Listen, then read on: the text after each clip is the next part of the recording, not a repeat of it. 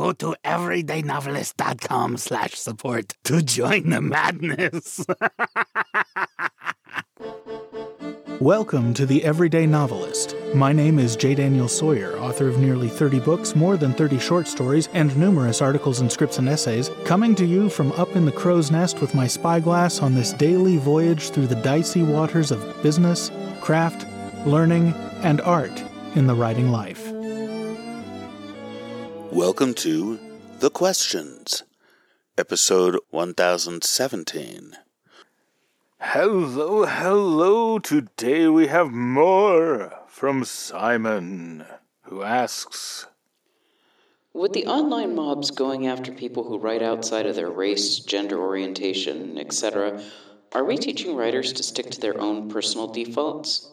In my case, most of my characters are very sketchily described physically, other than key features like build, and fleshed out by who they are and what they do, so I hope that lets people assign whatever appearance feels right. But then I'm writing fantasy and science fiction, so it's much easier than writing something set in the real world. I guess I'm asking whether the cost of trying to write something outside of your own experience might just become too high. And as I write that sentence, it chills me. It's the opposite of what we want writers to do. Yes, not to put too fine a point on it, but ideology, especially ideological purity, is the death of art. It's the death of good storytelling and whatnot. And there's an interesting interplay between ideology and art. Because ideology, when properly integrated into the artistic imagination, can be tremendous fuel. A lot of the great stories in history, a lot of the great stories that we grew up with, are suffused with ideology. They're written by people who have something to say. Sometimes what that thing is grand and philosophical. Sometimes what that thing is small and personal. But the ability of ideas to inspire and to stimulate the artistic imagination cannot be overstated. Some great novels that we've talked about time and again on this podcast, like Huckleberry Finn, The Scarlet Letter, just about anything written by the mid-century science fiction greats. Robert Heinlein, Isaac Asimov, Ray Bradbury, Arthur C. Clarke, Frank Herbert.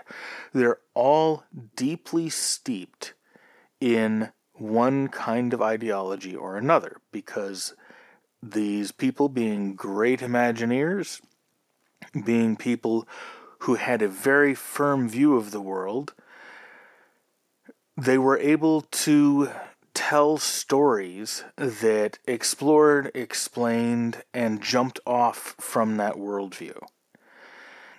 The idea that you want to be telling stories that have a view from nowhere is really appealing to at least people of a certain kind of mindset, especially early on in their career. But it doesn't really ever happen.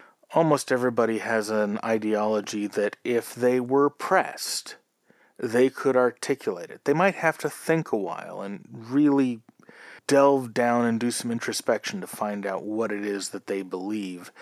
Partly because most of the time our worldviews and our ideologies are the waters in which we swim. Now, at the first stage of doing that kind of delve down, it's very common to more or less accidentally write propaganda, where we write in service to our ideology. And propaganda and art just do not belong together. They don't work well together.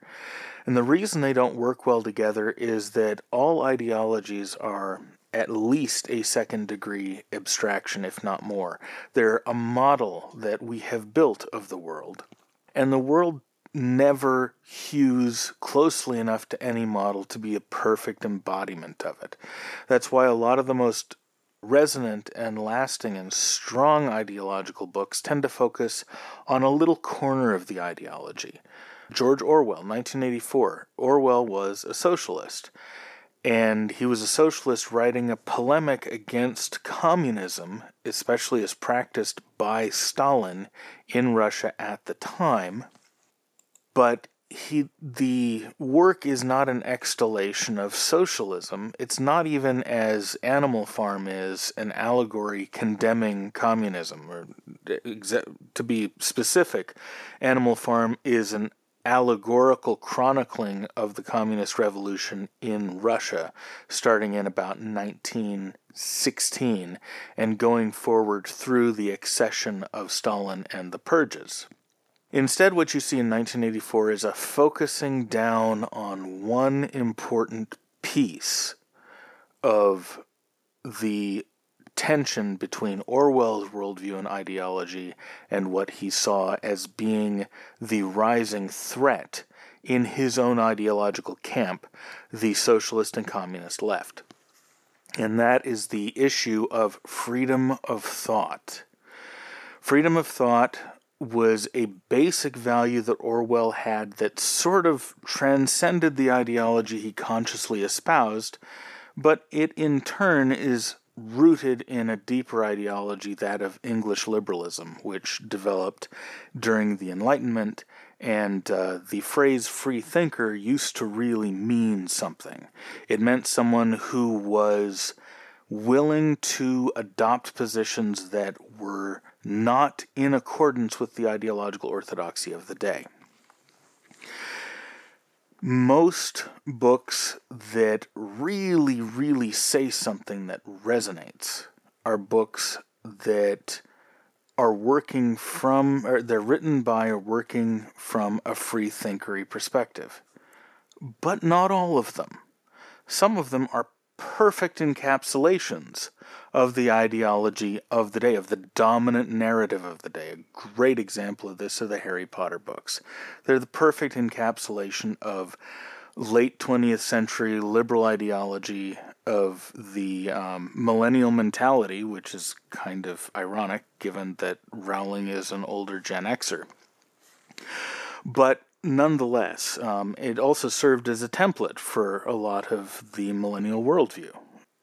So there's nothing particularly wrong with ideology intersecting with art. The problem comes when ideology is a straitjacket for art, when you feel obligated to recapitulate the shibboleths of the culture you're writing in and for, often because you're afraid of treading on the wrong toes. The reason people go to stories, the major reason people go to stories, is because it gives them at least a partial escape. Stories tell truths that people are afraid to admit to themselves. Stories allow people to go on adventures that they may be afraid to or unable to go on themselves. It allows them to explore worlds and ideas that aren't easily explorable any other way. Those ideas can be old, like you see with the Star Wars films. Those ideas can be new, like you see with some of the stuff in the Star Wars films. One of the great appeals of 20th century golden age science fiction at the time it was written is it took the then current super techno-optimism of the post-war period, where Western liberalism was in full flower, having just defeated communism and fascism, and proving itself viable for another set of generations. It was not the first time liberalism had come under attack since the Enlightenment. It was merely the latest round, and it was the bloodiest round, and the people who came out of that on top were flying high and felt very few constraints over what they were allowed to speculate that this ideology, this worldview, this way of interacting with the universe might have gone on to achieve. Conquering the stars, bringing peace and justice to all people, establishing an egalitarian society with maximum freedom for personal realization while constraining the destructive impulses of personal realization. That's your Star Trek type of future. And also sometimes peering into the darker corners of the human soul and wondering what part of that which we think that we've conquered might come roaring back as the ground conditions of civilization change. Could slavery come back? Could servitude and exploitation come back? Could monarchy come back? Could any of the things that we now thought were anathema become rational, become the obvious right way again? And what would that mean for the rest of the ideas in the worldview? And what would that mean for the individuals who had to live and breathe and have adventures in these worlds? The power of the mob to try to censor artists and freethinkers has always been a persistent threat. It's been a persistent threat since the beginning of recorded history. One of the reasons that, say, for example, the gospel stories about Jesus being crucified for saying things that you weren't supposed to say has such great mythic resonance is it's a pattern that we've seen repeated time and time again throughout history, that humans had seen repeated throughout history before and since. The seemingly arbitrary exercise of authority to squash ideas that were true, that had the power to move crowds, and the danger that that movement of crowds posed to those in authority. It didn't really matter what the ideas were. The fact that there are ideas that are always kind of in the air, they're true things that could destabilize the model of the world as it currently sits, is this ever-present fear for anyone who is comfortable in whatever the current paradigm is. And those things are always there because every reigning paradigm is a set of compromises and trade-offs between what cannot be ignored and what can safely be mythologized away. And the priorities of the governing culture and civilization kind of dictate those range of available options. And it's always a much narrower range than the actual truth of the world, the actual truth of human nature, and things like that. So, yes, the online mobs and the current ideological orthodoxy is trying to train artists to stick to the party line every bit as much as, and using many of the same tactics as, what the moral scolds did to Christian artists in the 1980s and 1990s. And if you ever want to read anything, if you ever want to read something that's an utter travesty to good art and to good talent, check out the writings of someone like Frank Peretti from the 1980s. It's total ideological claptrap. 2 generations earlier, you had artists like, in fact, all from the same working group. You had J.R.R. Tolkien and C.S. Lewis and Dorothy Sayers, who were incredible artists, all happened to be fairly conservative Christians, but that didn't inhibit their willingness to go and do things that the folks in their churches felt were transgressive. And if you read the proceedings of the Inklings as recorded by Humphrey Carpenter, they did get in trouble from time to time. They even got in trouble with each other. C.S. Lewis and J.R.R. Tolkien had a major falling out over the Screwtape Letters, and Lewis, being a bit of a vindictive son of a bitch, dedicated the Screwtape Letters to J.R.R. Tolkien out of spite, because Tolkien thought that what Lewis was doing was satanic, and Lewis thought that what he was doing was angelic. So, these things happen. People have these ideological wars. If you're wanting to write stuff that catches people, that tells stories that transport them and that hold their attention, the one thing you can't afford to be doing is feeding them exactly what they get everywhere else. That makes you boring. You have to have something else to say. You don't have to be preaching it, but you have to have something else to say. And sometimes, like in the current madness, the thing you have to say could be as simple as having a main character whom you don't share a background with, or whom you may not share an ideology or a worldview with, where you're taking your readers into the mind of someone who is the other. It's an incredibly powerful thing that you can do as a writer, and it's something that no rigid orthodoxy can tolerate. So yeah, there could be costs. You could be anathematized. You could be the victim of a moral crusade. At the moment, if you step on the wrong toes, you could even get debanked. But if you're just going to be telling the same stories that everyone else is telling, then why are you writing? You're writing because you have things in you that you want to get out. You have ideas that you want to explore. You have adventures that you wish you could have. One of the real travesties of the current reigning orthodoxy is that things like the hero's journey and the heroine's journey and the self-actualized hero and individual competence run contra-narrative. The narrative that prefers to extol victimhood, not to champion victims and their triumph over their victimization, but to extol the state of victimhood itself. Very important distinction. The classic heroine's journey is a triumph over victimization. The current orthodoxy is the canonization and the reification of victimhood as a sacred status. It's kind of like what you heard Mother Teresa talking about in those interviews in the 1990s, when she said that the reason that the missionaries of charity did not give material help, job training, or other sort of hand-up type assistance to the people that came to stay at their hostels was that it was through experiencing and witnessing the suffering of the downtrodden that the nuns re-experienced and connected with the image of Christ, whose body was broken and whose suffering was the salvation of the world. What you're seeing now is just that mentality transposed into a secular context. It's absolute crap for storytelling. And, you would do well to ignore that. Now, here's the thing. We all worry about being canceled. It can be... The prospect of having the mob face you down is terrifying. If you live somewhere, you work in an industry where the mob is particularly active, it can be really terrifying. But let's get real.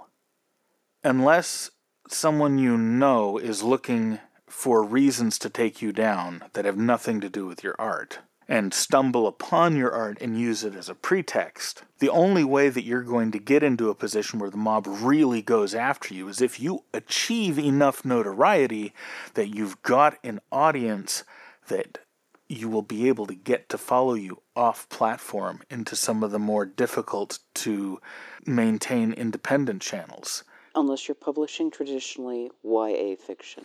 In which case you can be canceled before you even exist as a writer. Well, okay, there's that, but why publish traditionally in this climate? I mean, I wouldn't do it. There is that. I know personally at least 7 authors who have been canceled in this way, who have had to take their entire income independent, and they've done pretty well. Now, they're hustlers. A couple of them are hucksters, and they're all kind of weird guys, but they pull it off, and they showed that it can be done. I want to add, a less philosophical and political answer to this. Oh, yes, please. Absolutely, 100% right outside your experience.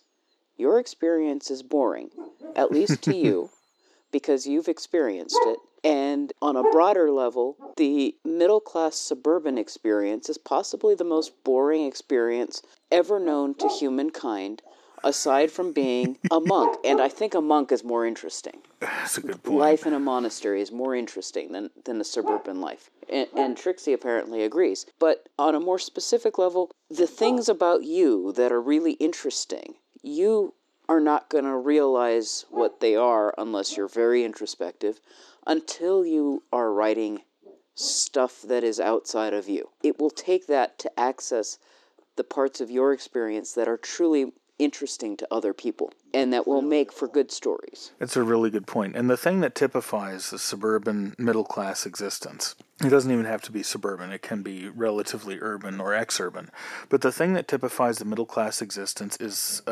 incredible material comfort.